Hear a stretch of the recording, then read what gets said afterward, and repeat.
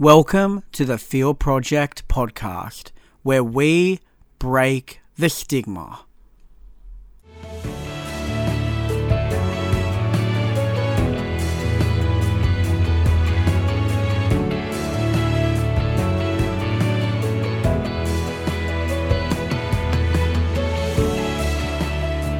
Thank you so much for joining the Feel Project's podcast, because the whole idea is really connecting with everyday people.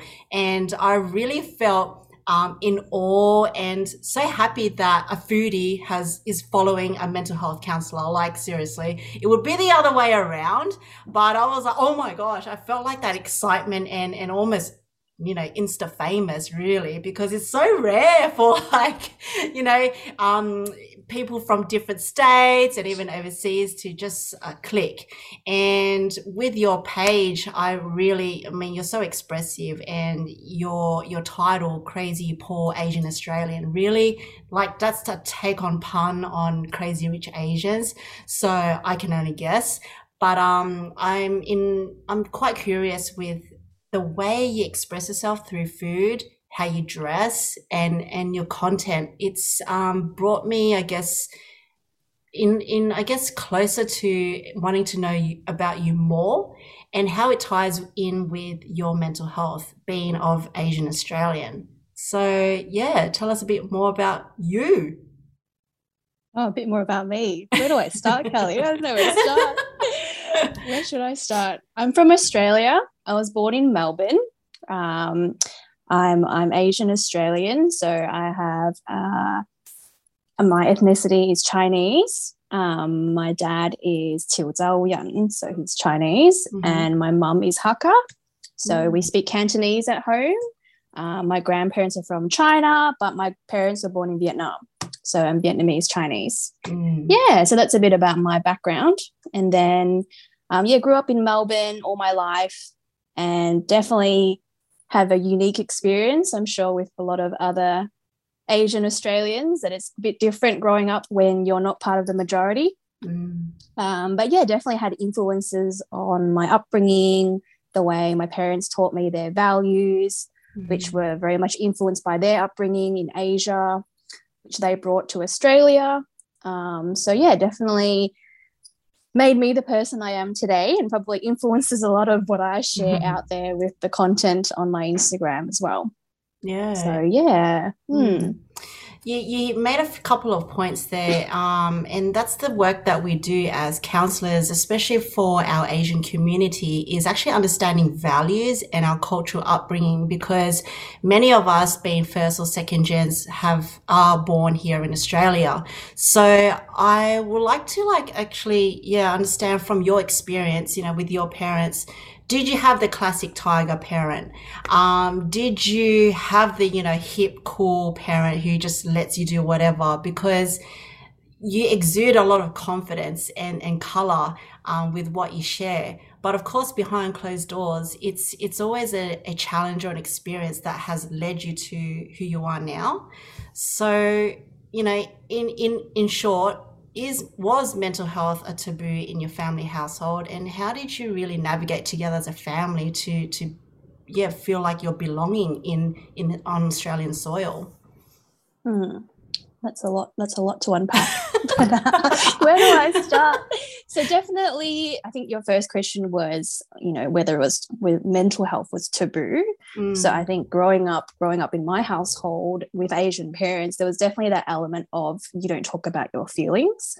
So definitely that was challenging growing up and watching all this Western TV and seeing all these happy families on TV, these white happy families. And I'm like, how come our family's like so different to what I'm seeing on TV? There was definitely no friendship to some extent with my parents as a kid anyway. I didn't feel so you wouldn't tell your parents your problems, or definitely I didn't do that growing up. I kept everything to myself, and I think it was definitely a reflection of my parents as well. They are not very expressive with their problems, or they tend to hide away all that from their kids. They kind of just bottle it all up, as I think many Asian parents do.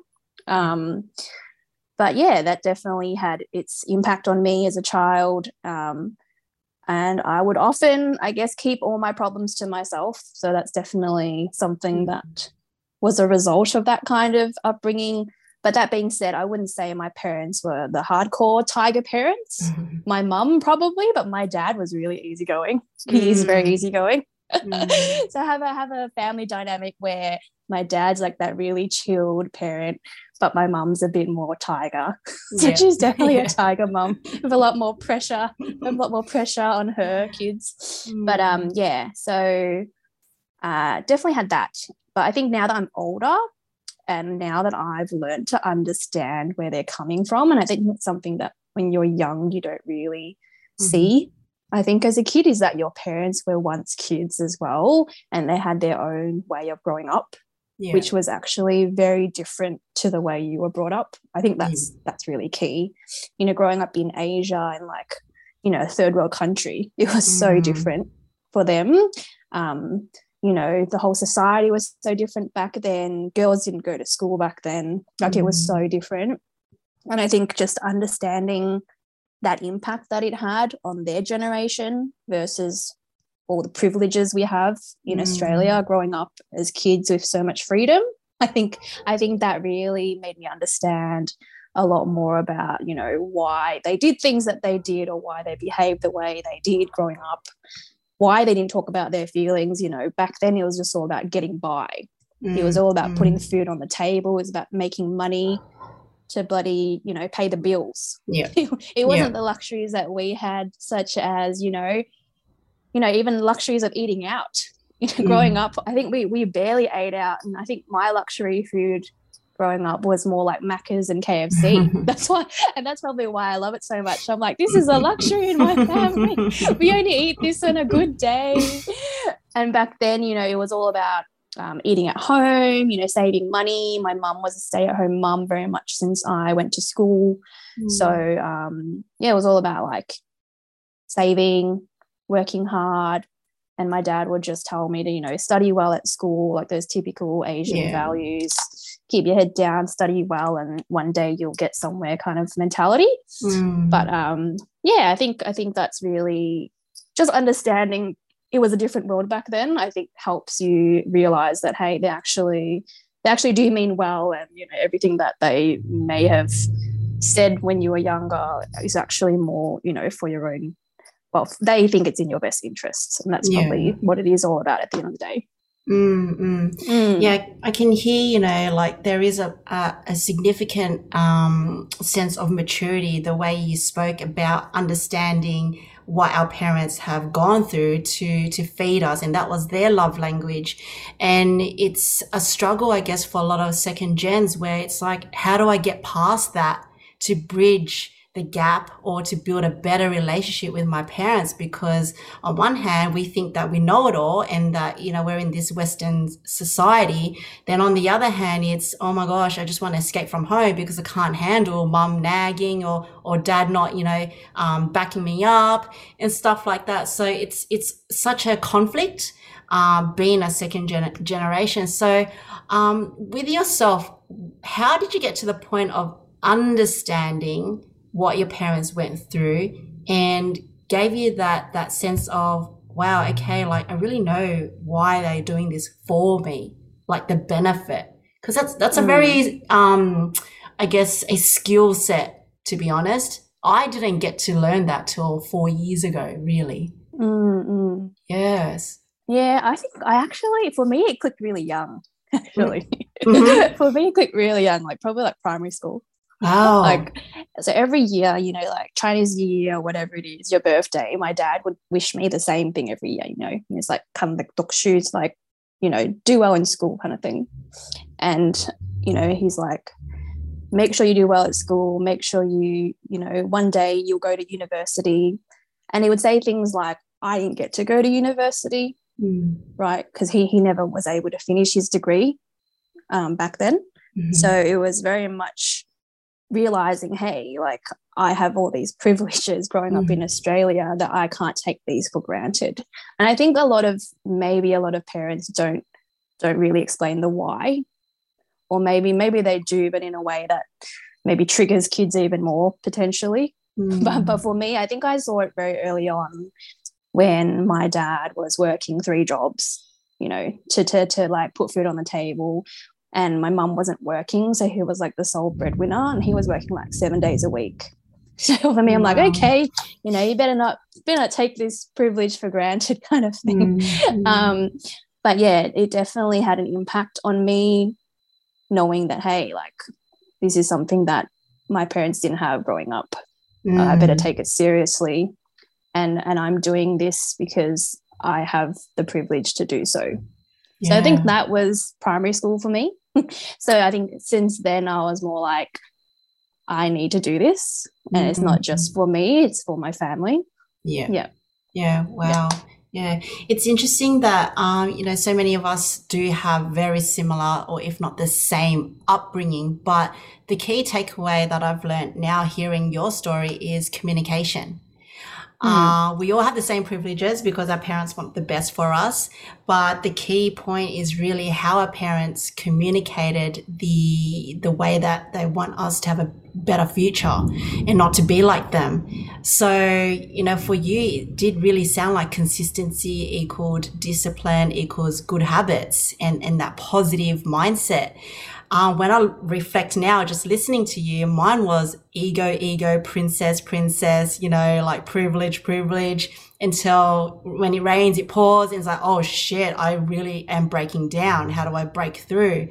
So there is quite a bit of a contrast in how we want to perceive our upbringing, but most importantly, our parents, because they did lack the resource. They don't have the privilege of YouTube and the internet. So you really touched that one. That's it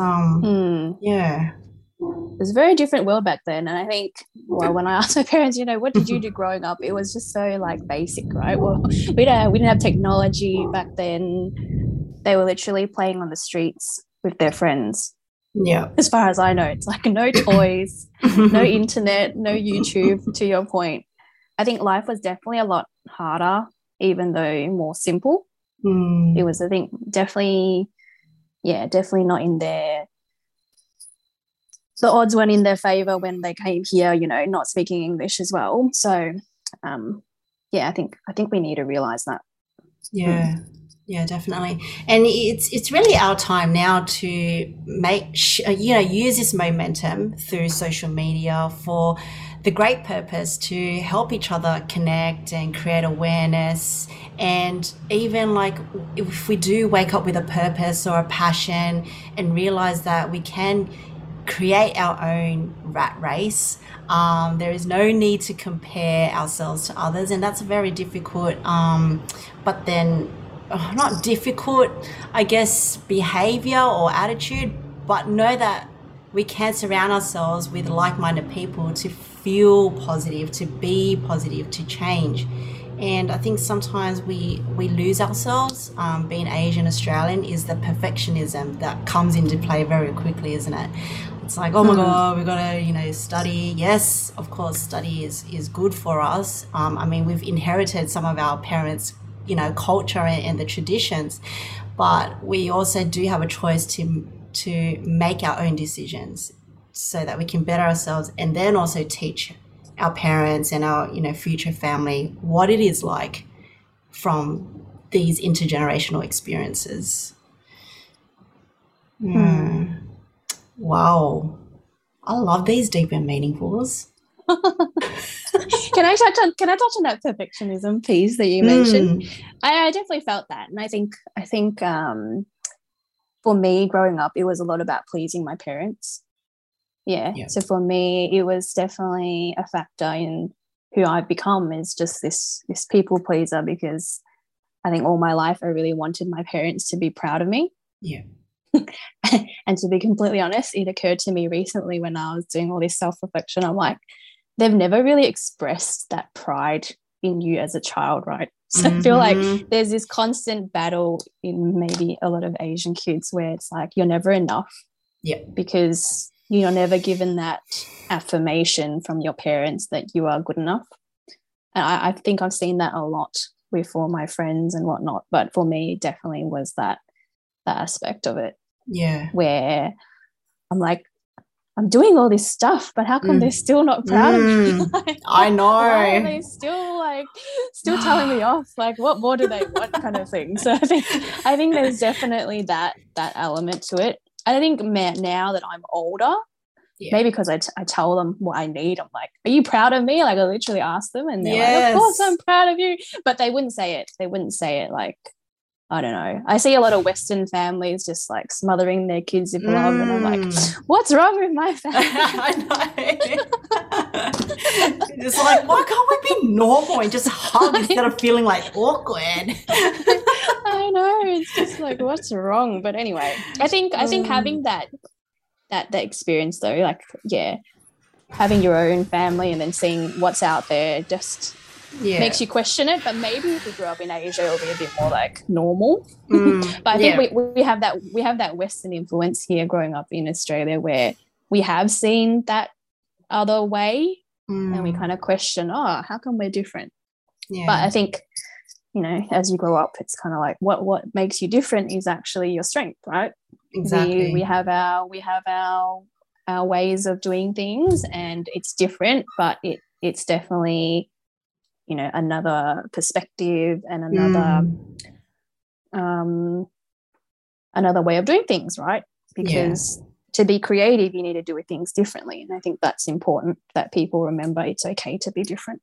And to go against the system, like, you know, I would never think that I'll be a counsellor until I had to go through, you know, so many different experiences, personal, professional.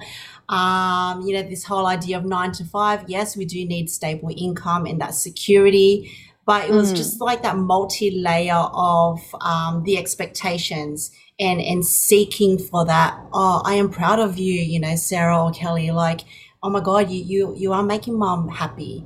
But we'll never get that, and we always question why. And it's always like a breakdown in a relationship or communication, where you start to have to really reflect on your own and who is it that you want to be. Yeah, definitely. I think I haven't heard your background story, but before you became a counsellor, just on that point, I don't know any Asian counsellors, so there you go. You're like the first one that I've met, so good on you for breaking barriers. I think we need more of that. But I definitely fell down that path as well. Even when you're like choosing careers, you're kind of like, you know, what can I choose? And generally it's like, what's a respectable job? Yes. What's a respectful job? And, you know, there's the typical, you know, you become a lawyer or a pharmacist or a doctor or an optometrist or a dentist or an accountant. And I went down the accounting route because I was good at maths and I loved maths. But then I realized accounting's not maths. Accounting's bloody Excel and theory. Like, this is not quite what I thought it was. So definitely had that whole journey to go through as well. But I think it's really up to the individual to really discover, you know, what's made them who they are, and what can they do with what they've got to influence the choices that they make. And this is why, like, talking about just even having this conversation and not labeling it as mental health or the stigma, you really forget about that. But being able to connect and have this deep and meaningful makes you realize that, wow, there is more to life than just continuing, you know, people pleasing and working overtime and burning out because you just think that is the path to success or happiness. Just a quick background to share with you. My husband, when I was 26 weeks pregnant, experienced workplace bullying. And then after giving birth to my daughter at 10 weeks old, I experienced workplace bullying. So when it rained, it freaking poured. And I didn't even understand that was a cliche. I really thought when it rained, it thunders. Like, hello, it's the weather. But at that time, it was only, 4 years ago, I really questioned my self-worth. And I struggled for so long why it was happening to me. I blamed my mom. I was very angry at her for not teaching me how to build relationship with Australians. Why do I have to work so much to prove that I am good enough? So all these thoughts just keep coming, and now it's raining coincidentally. So yeah, and it wasn't until someone tapped me on the shoulder and suggested I speak to a counsellor. So that was the turning point to realizing, oh my gosh, like feelings are real. And it was lonely to not being able to feel safe and talk about how I felt to my friends and family, because the idea of perfect Kelly exists, not the vulnerable one. So for a lot of our listeners, maintaining that perfectionism does hurt, because as you keep moving up, the world, or climbing up the corporate ladder, or whatever it is that you desire to do, you don't realize that there's a massive dump of emotions that you struggle to connect with the physical body. Yeah. And probably had been building up, and you may have been sweeping it down, as many Asian parents do. I know that's what my parents do. They don't talk about it, and they just build it up, and then maybe one day they might crack it at me for whatever reason. But it's it's definitely some influence on them, right? In terms of how you turned out. So for sure. I can definitely relate to the whole the relationship thing. I think something about the Asian upbringing, at least from my observation, is we put so much focus on merit, right? Getting through school, getting good grades, doing tutoring, piano and tennis and all that kind of jazz. But it's not what gets you through in your adult life, right? It's all about relationship building and even networking, and to some extent who you know, not what you know. At least in the business world. So being that token Asian person in like a grad program with like from the only school or uni that you came from is quite challenging, I think, for some people. And it is about how you blend in sometimes. But at the same time, I think it's important to remember who you are and where you came from. I definitely felt that when I first started my grad job in a corporate firm. It, to some extent, after some time, I felt a bit like like an imposter. Like, what am I doing here? Like, everyone here is so different from me.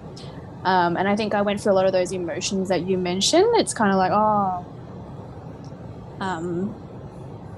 I'm so different kind of thing, or why am I treated differently for some reason, or to some extent that kind of questioning, which sometimes could lead to a vicious cycle of just really questioning, are you in the right place kind of thing. I personally definitely went through that at one point early on in my career, but I think now I'm more understanding of who I am and what made me get to where I did. Even though I have a different background, it doesn't mean it's a problem. And it's and at the end of the day, it's okay to be different. I think that's the key message. Be yourself. That's the only way you're going to have fun, and being authentic. You hear that all the time, but you know, really do. And authentic is such a nice tone to it, because beneath authenticity has so many positive emotions. So each word that we speak now, you know, knowing that our mental health is real, is just as important as our physical health. You start to become more aware of, you know, of your emotions and how your body reacts. As soon as we get anxiety or we're stressed, you get a skin rash. It's like, oh my gosh, my neck is like blotchy, or holy crap, I've got pimples now, or stomach aches. So when you connect the dots and realize, okay, if I'm burnt out, I need to take care of myself. There's no need to feel guilty about it, but it does take a lot of time and good support for you to feel good to look after yourself. Yeah. For sure. Wow. Yeah, burnout is very very common, isn't it? Especially in the adult life, I feel. There's like more pressure to just keep doing, but I think people underestimate the need for rest and, to your point, self-reflection. And really, I think it's really important to really realize, you know, your why in life. It sounds very like philosophical and all that, but I think it really takes a journey to find out, you know, what your purpose is. To some extent, and sort of like why you do what you do. Some people might never find it, but I think it's important. If you do, it's definitely enough to keep you moving forward. Exactly. Purpose and why equals work in progress. There's no deadline, isn't it? Time is value. Yeah. Okay. So to wrap it up, I'm curious, with all your food adventures, have you taken your parents to, I don't know, on one of your food adventures? All the time. I say all the time, but I've definitely taken them, and they get so excited. Aww. I think for them it was like so confusing at the first time I took them, because they're like, what are we doing? And I'm like, it's the lunch, and we just eat. I take some photos and then we leave, and they're like, what kind of world is this? This doesn't make any sense. Mind you, my dad was really happy though. He was like so excited. But yeah, I definitely have taken them a handful of times. Yeah, and they love it. Wow. See? Intergenerations inviting each other into each other's world. My family gets excited about free food. I think if there's one thing that's consistent with a lot of Asian families is that a lot of us bond over food. Even if we're not talking about our problems, we all eat together. Yes. So that's the one love language that's mostly consistent, is that we love our food. That's true. It's like when I get the shits at my mom, she's like, all right, next day, do you want pork and chive dumplings? Oh, yes, no worries, just cook it. We're done. We don't have to talk about the issues yesterday. I'll come over and pick it up. Yeah, it's either that or like bringing you fruit. Sliced fruit. Yep. You got when it. they realise they're wrong, but they'll never say sorry. Right. Here's a peace offering with oranges. Dragon fruit because I feel rich today. But yeah, no sense of sorry. Oh gosh. Man. But anyway, this was fun. Thanks, Kelly. No, thank you. So for our listeners, please do check out Sarah's Instagram. Or the link will be in our spiel. So it's Sarah with a H.Shares.Melb. But anyway, we'll provide that in the description. Thank you, Sarah. Thanks, Kelly. We'll chat soon. Yeah, see ya.